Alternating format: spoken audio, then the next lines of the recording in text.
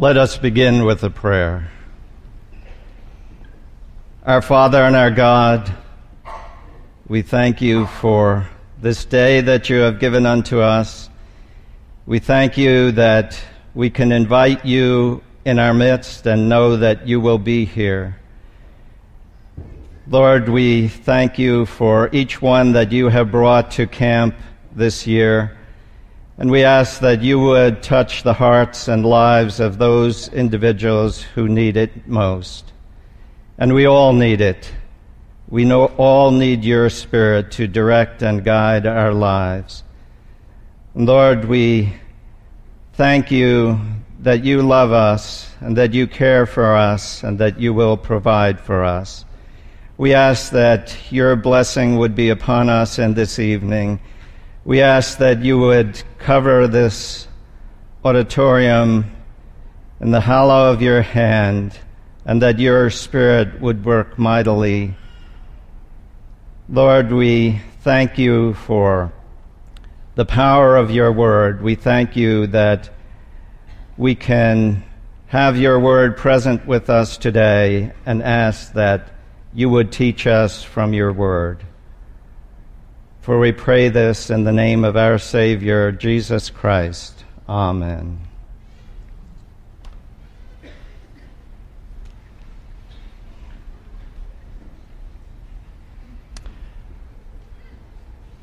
I had many things prepared for the service tonight, and I think I'm going to do things different than what I had prepared because it's a different group here. But I'd still like to begin in Matthew 16, Matthew chapter 16. But before I begin the reading, I just wanted to think about in the things that I've seen change in my lifetime. I'm 63 years old, and I've seen a lot of changes in the world. Even the things, the first house that I remember living in when we first came to the United States in 1956, it didn't have a thermostat because the heat was coal heat, and the way you controlled the heat was that if you wanted more heat, you shoveled more coal into the furnace. There was no thermostat that would do that for you. And the basement in the house, part of the basement was set aside for coal. And the person would come and deliver coal. He would open a window in the basement, and there would be a chute, and the coal would come down and fill up that corner of the basement with coal, so that you would be able to heat the house with that coal. There was no air conditioning in private homes, never mind in a car. So on days like we have here, there was no air conditioning. We did have fans. The telephone that we had was a party line, and I think most people here don't even know what a party line is, but a party line was that 4 houses shared that one line. And probably young people can't even imagine that, but there were 4 houses that would share that one line. The phone would ring individually for your number, but if someone else in another house was using that phone, you couldn't use the phone. In fact, you could listen in onto their conversation because it was the same line. But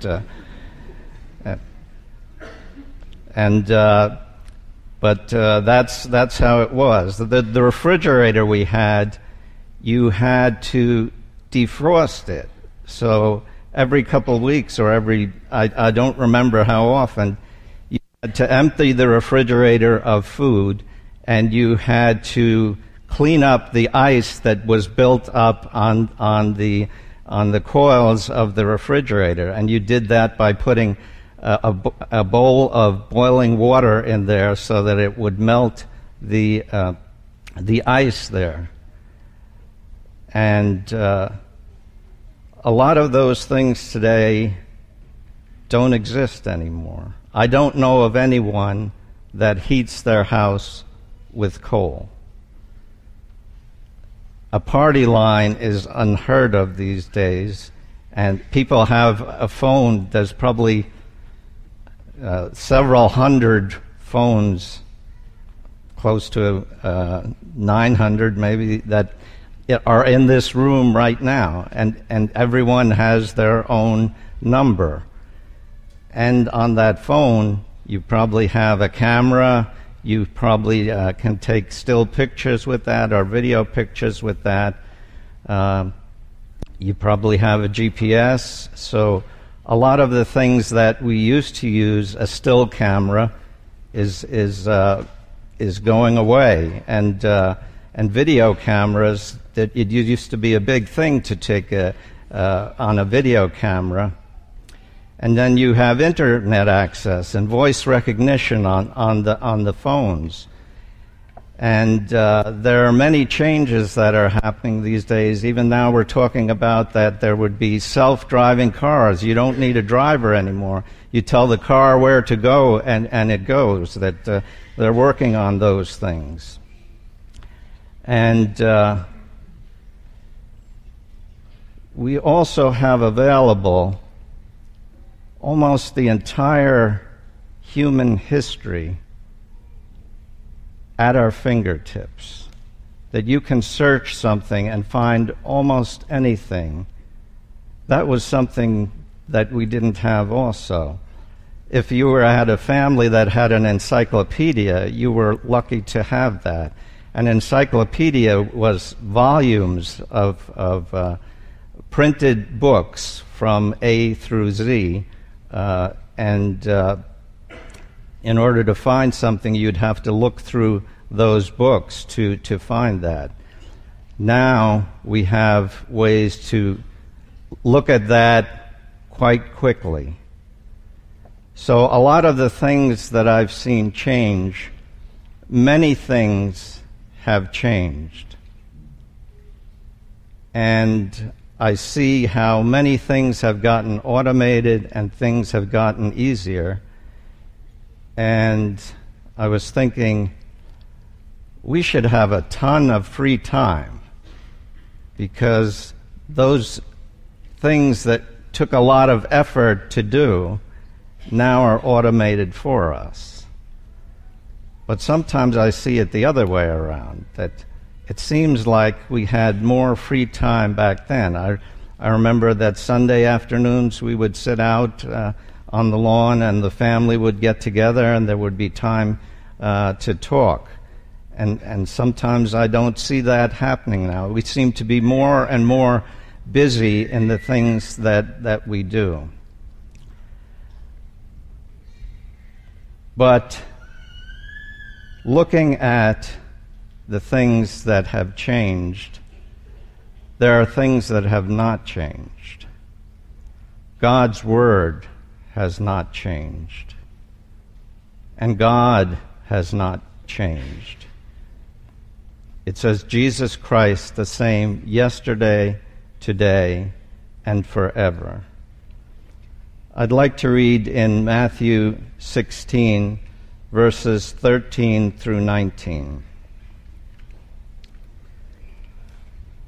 When Jesus came into the coast of Caesarea Philippi, he asked his disciples, saying, "Whom do men say that I, the Son of Man, am?" And they say, "Some say that thou art John the Baptist, some Elias, and other Jeremias, or one of the prophets." He saith unto them, "But whom say ye that I am?" And Simon Peter answered and said, "Thou art the Christ, the Son of the living God."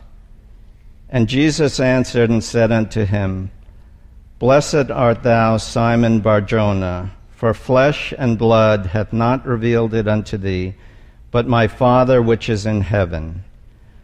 I say unto thee, that thou art Peter, and upon this rock I will build my church, and the gates of hell shall not prevail against it. And I will give unto thee the keys of the kingdom of heaven. And whatsoever thou shalt bind on earth shall be bound in heaven, and whatsoever thou shalt loose on earth shall be loosed in heaven.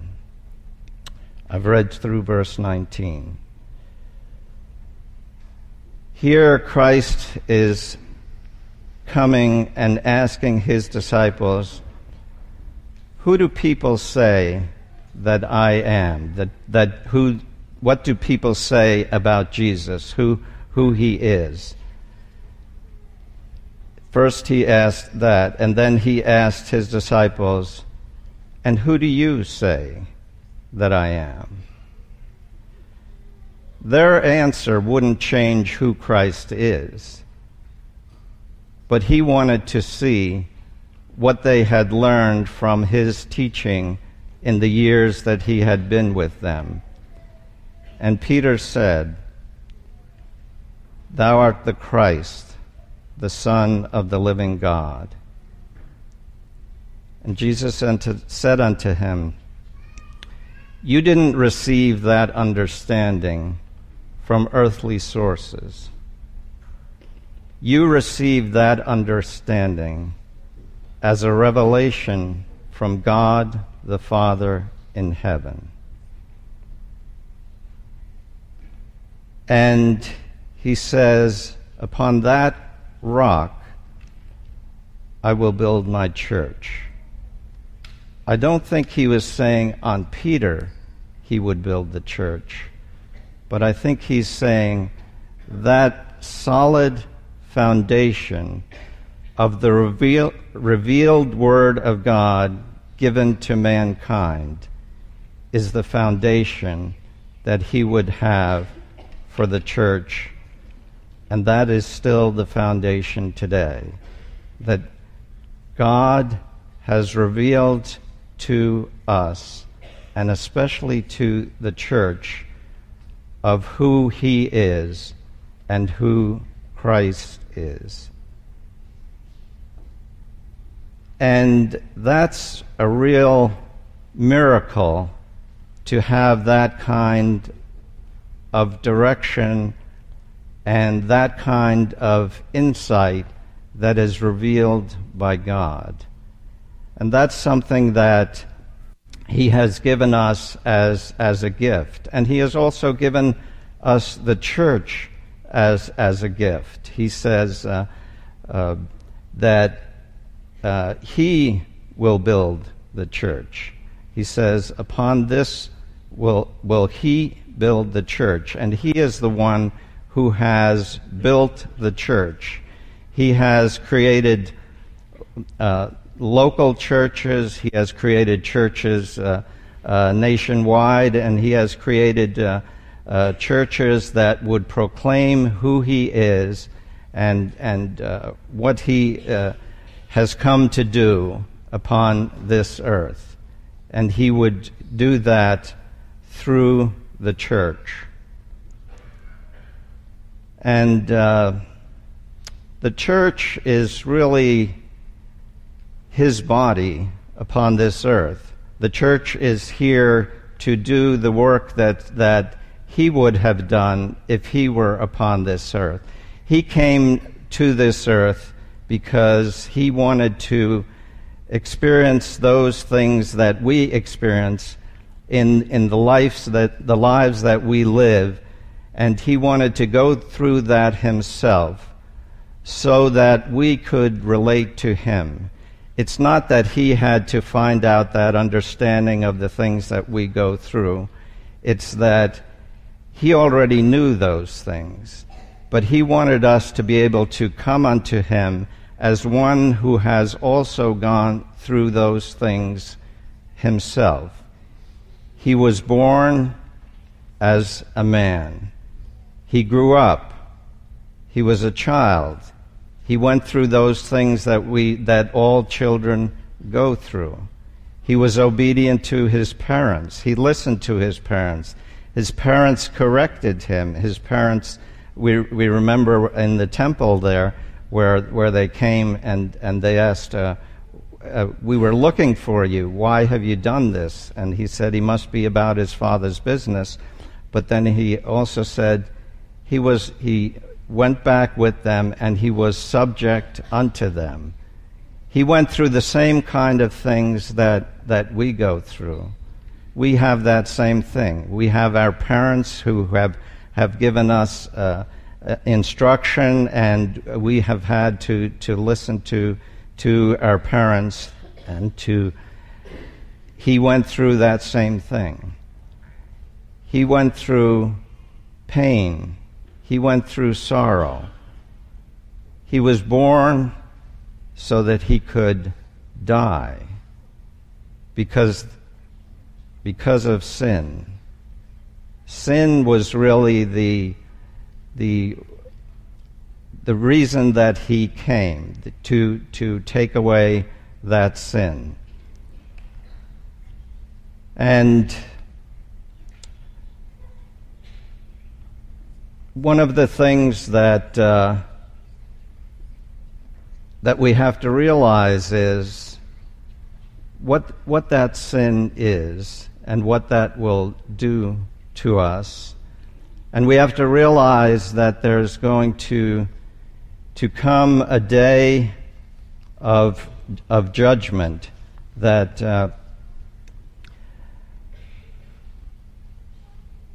there's going to come a time when we will stand before God, and that He will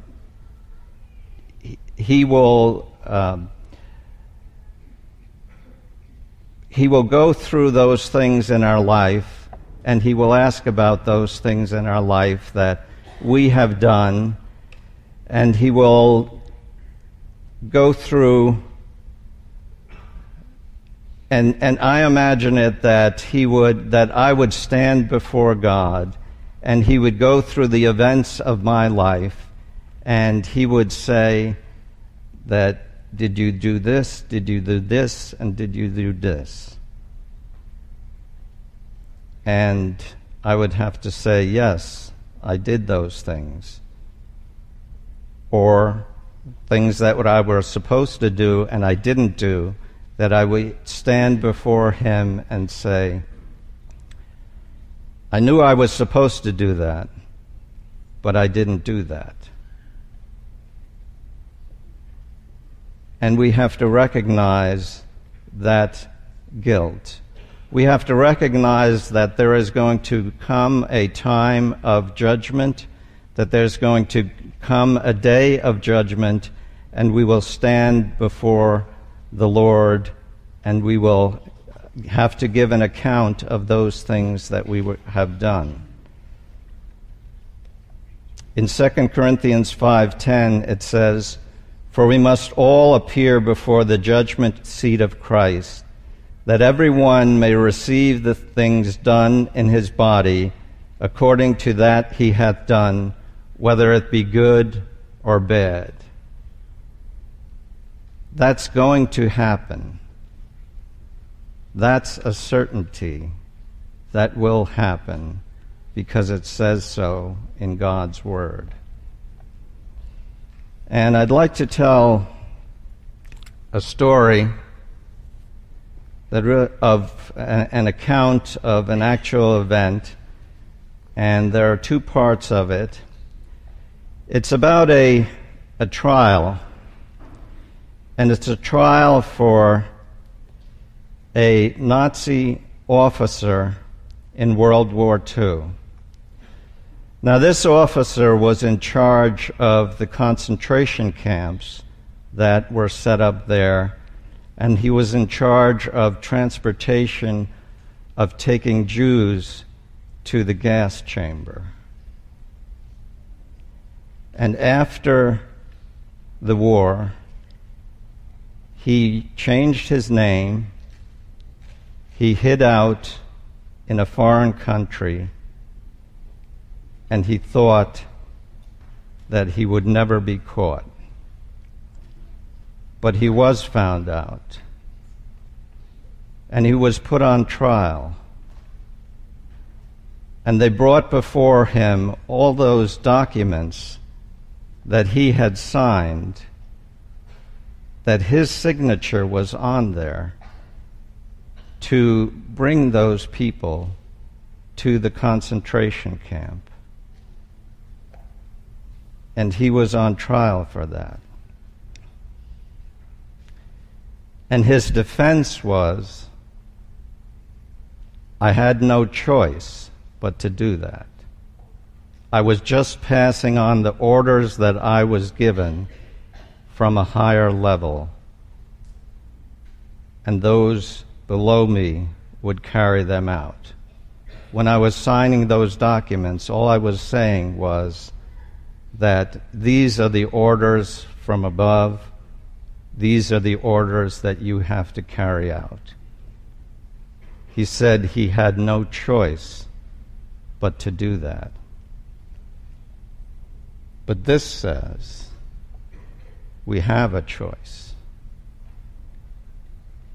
Maybe he was thinking that he has to do this in order to keep that position. He has to do that in order to keep his rank, or maybe in order to stay alive, because if he didn't do that, he might have been executed for not following the orders that he was given. But he still had a choice. He had a choice whether to do that or not. And he talked about that at his trial, and he tried to convince people that he was not the guilty one, that there were other people who were guilty, and to put the blame on them. But his name was on those documents, and he had signed those documents to bring those people to the gas chamber, knowing that they would be killed. So he really had a choice. He had a choice whether to sign that or not. Maybe it would have cost him his position. Maybe it would have cost him his life. But we have also had brothers in the church who have not taken up weapons because they were read in the Bible that they shouldn't kill, and that also to take a stance on that if I am asked to go into war and to take a weapon and to kill another person, I'm really taking away their chance of salvation, their chance of knowing who Jesus Christ is. And that's not my right to do. So they chose not to take a weapon. And there were many of those who were put in jail because of that. Many of them who had families. There were many men who were put in jail, some for many years, and their family had to struggle to survive because they chose to obey God. They chose to obey God and to suffer whatever consequences there were for that, because they knew also that there would be a judgment at the end when we would all stand before God and give an account of those things that we had done. And that's something that we should tell other people about too, because it is an event that is going to happen. That's not a very popular message. It's not a message that a lot of churches don't even talk about that, don't even focus on that, saying that there will come a time where you will stand before God and you will give an account for the choices that you made. And the outcome of that is heaven or hell, eternal life or eternal damnation in hell. And that's something we have to proclaim because that's part of the Word of God. That's something we have to tell other people. And that's something that many people don't want to hear. But it's something we have to consider in our life, and we have to choose today how we're going to behave, because we are going to give an account for the choice that we made today. And that choice is going to determine where we spend eternity.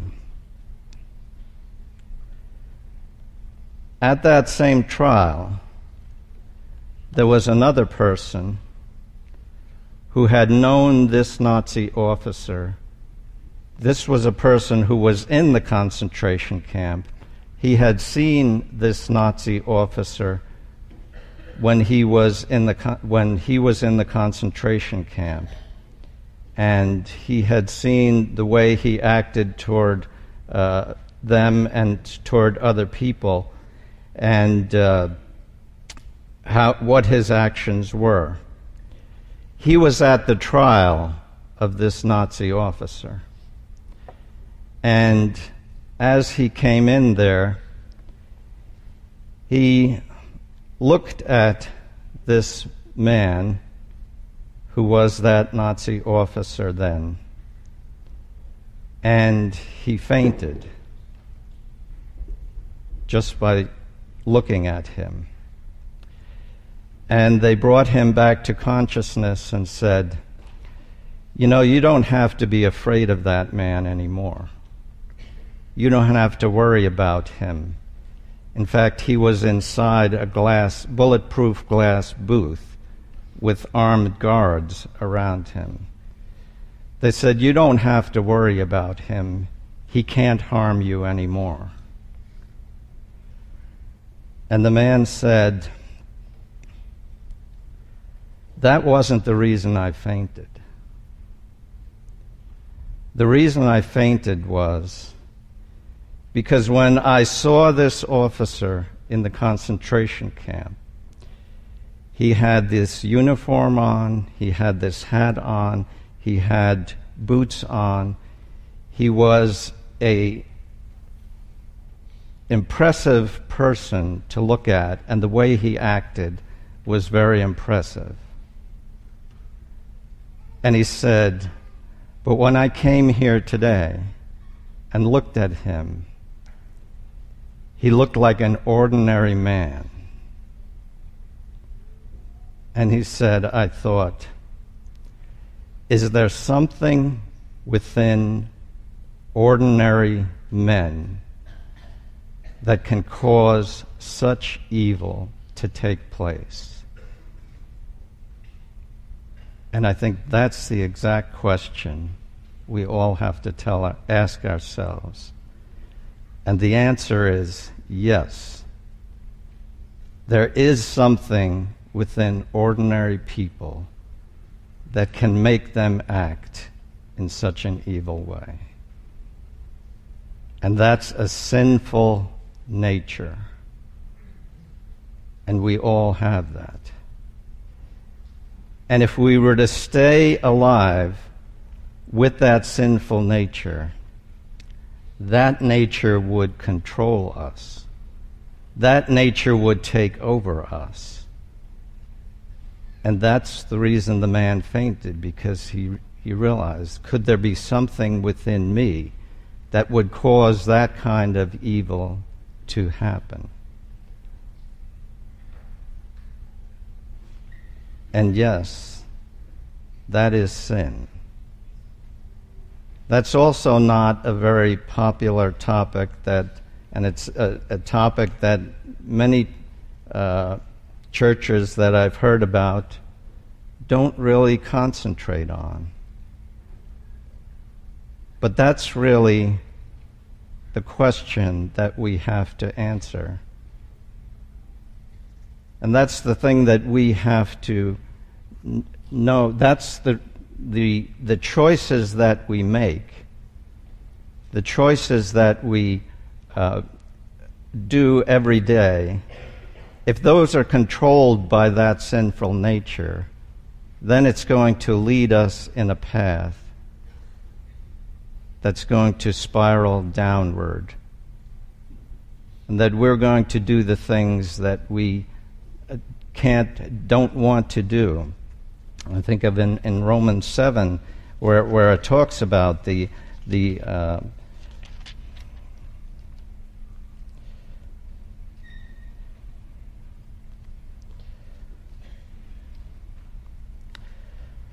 in starting with verse 8, but sin, taking occasion by the commandment, wrought in me all manner of concupiscence. For without the law sin was dead. For I was alive without the law once. But when the commandment came, sin revived, and I died. And the commandment was ordained to life, I found to be unto death. For sin, taking occasion by the commandment, deceived me, and by it slew me. Wherefore the law is holy, and the commandment is holy and just. Was then that was good made death unto me? God forbid. But sin, that it might appear sin, worketh death in me by that which is good, that sin by the commandment might become exceeding sinful. For I know that the law is spiritual, but I am carnal, sold under sin. For that which I do, I allow not. For what I would, that do I not, but what I hate, that do I. If then I do that which I would not, I consent unto the law that it is good. Now then it is no more I that do it, but sin that dwelleth in me. For I know that in me, that in my flesh, dwelleth no good thing. For to will is present with me, but how to perform that which is good I find not.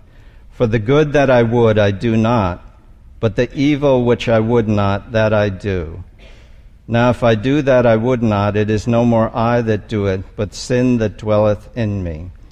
I find therefore a law, that when I would do good, evil is present with me. For I delight in the law of God after the inward man, but I see another law in my members, warring against the law of my mind, and bringing me into captivity to the law of sin, which is in my members. O wretched man that I am, who shall deliver me from the body of this death? I thank God through Jesus Christ our Son, our Lord, so that with the mind I myself serve the law of God, but with the flesh the law of sin. And here the Apostle Paul is talking about a time in his life where he knew what sin was. He had learned about sin, and he had read in God's Word about this sin and the sinful nature. And he had read about God's commandments and in God's Word also. And he said, yes, those commandments are good. He said, but when I try to do them, when I try to do those commandments that I know are good, I find that I can't. I find myself doing other things. I find myself doing evil. And that's the sinful nature that we have. But there is a way that sinful nature can be taken away from us. And that's what Jesus Christ came here to do. And that's the choice that he's giving us today. He is saying, I came to pay the price for that sin. I came as a man so that I could die, so that that price for the sin would be paid. That's why he came. He said, if you believe in me, if you believe I came because I love you, and I care about you, and I know you have this sinful nature, but I came to give you a new nature. I came to pay the price for that sin that you have done, and that I will give you, if you have faith in me and trust in me, then you can have a different nature. You can have a nature according to the Spirit of God. In Romans 6 it says, "What shall we say then? Shall we continue in sin that grace may abound? God forbid. How shall we that are dead to sin live any longer therein? Know ye not that so many as were baptized into Jesus Christ were baptized into his death? Therefore we are buried with him by baptism into death, that like as Christ was raised from the dead by the glory of the Father, even so we also shall walk in newness of life. For if we have been planted together in the likeness of his death, we shall be also in the likeness of his resurrection. Knowing this, that our old man is crucified with him, that the body of sin might be destroyed, that henceforth we should not serve sin." That's the choice that Christ has come to offer. He's saying that if you believe in me, if you have faith in me, that I came to pay the price for your sin, and if you pray to me and ask for forgiveness of sin, forgiveness of that sin, if you admit that you were a sinner, as all of us who are converted had to do, that I had to do, to admit that I was a sinner, that I was not following that way of God, but that was offered unto me. That's the choice that many of you have to make today. Are you going to continue in that way where you're being controlled by a nature that came about because of sin?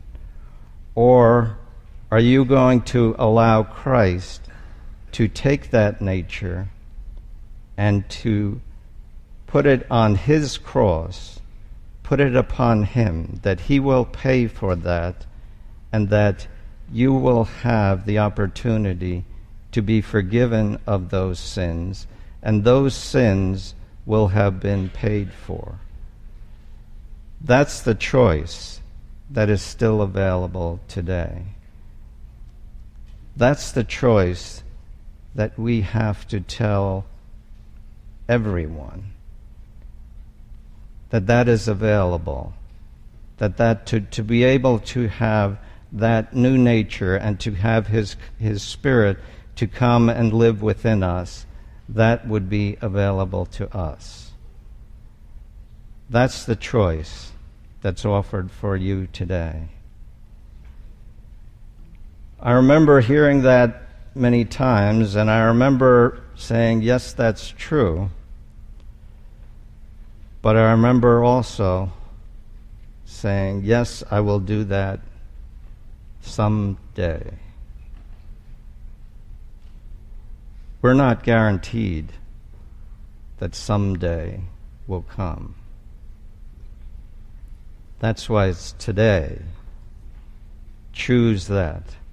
Choose to accept what Christ has come, the love that he has offered, the love that he wants to show unto you in a deeper and in a fuller form, to be able to have those sins forgiven,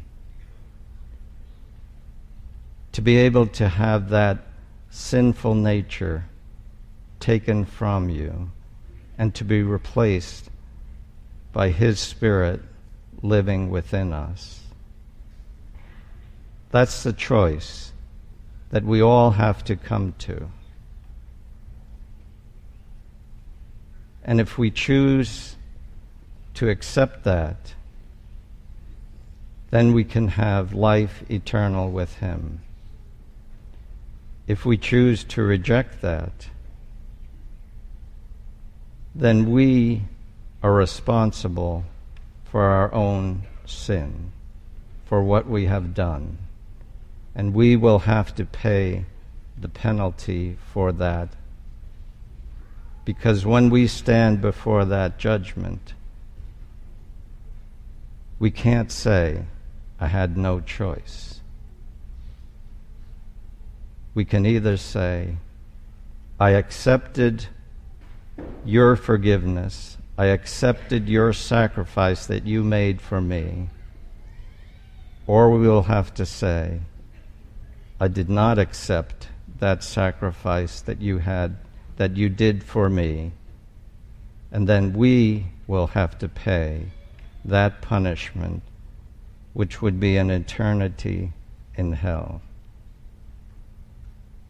It seems like a clear choice, but there's also an adversary who's going to make it difficult for us. That's Satan. He's going to try to convince you, okay, you'll make that choice someday, but just not today.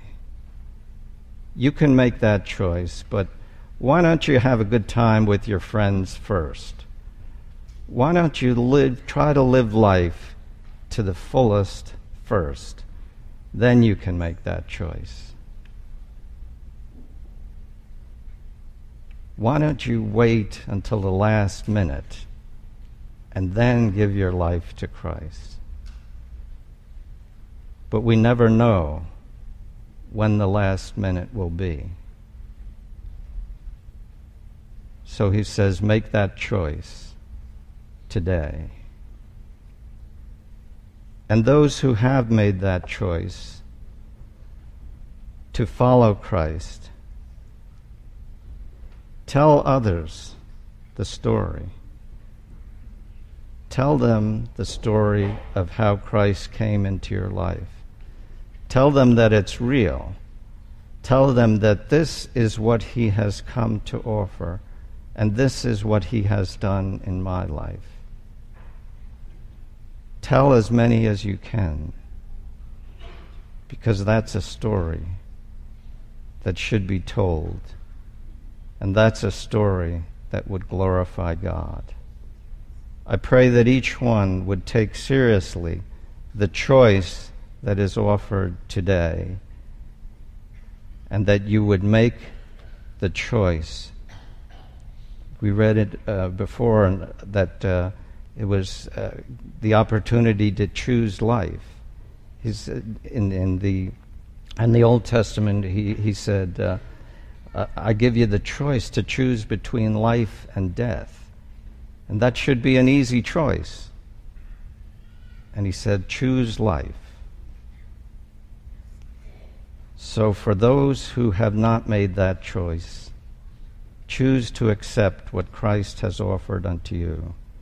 Those who have made that choice, tell someone else in this room about how he has changed your life,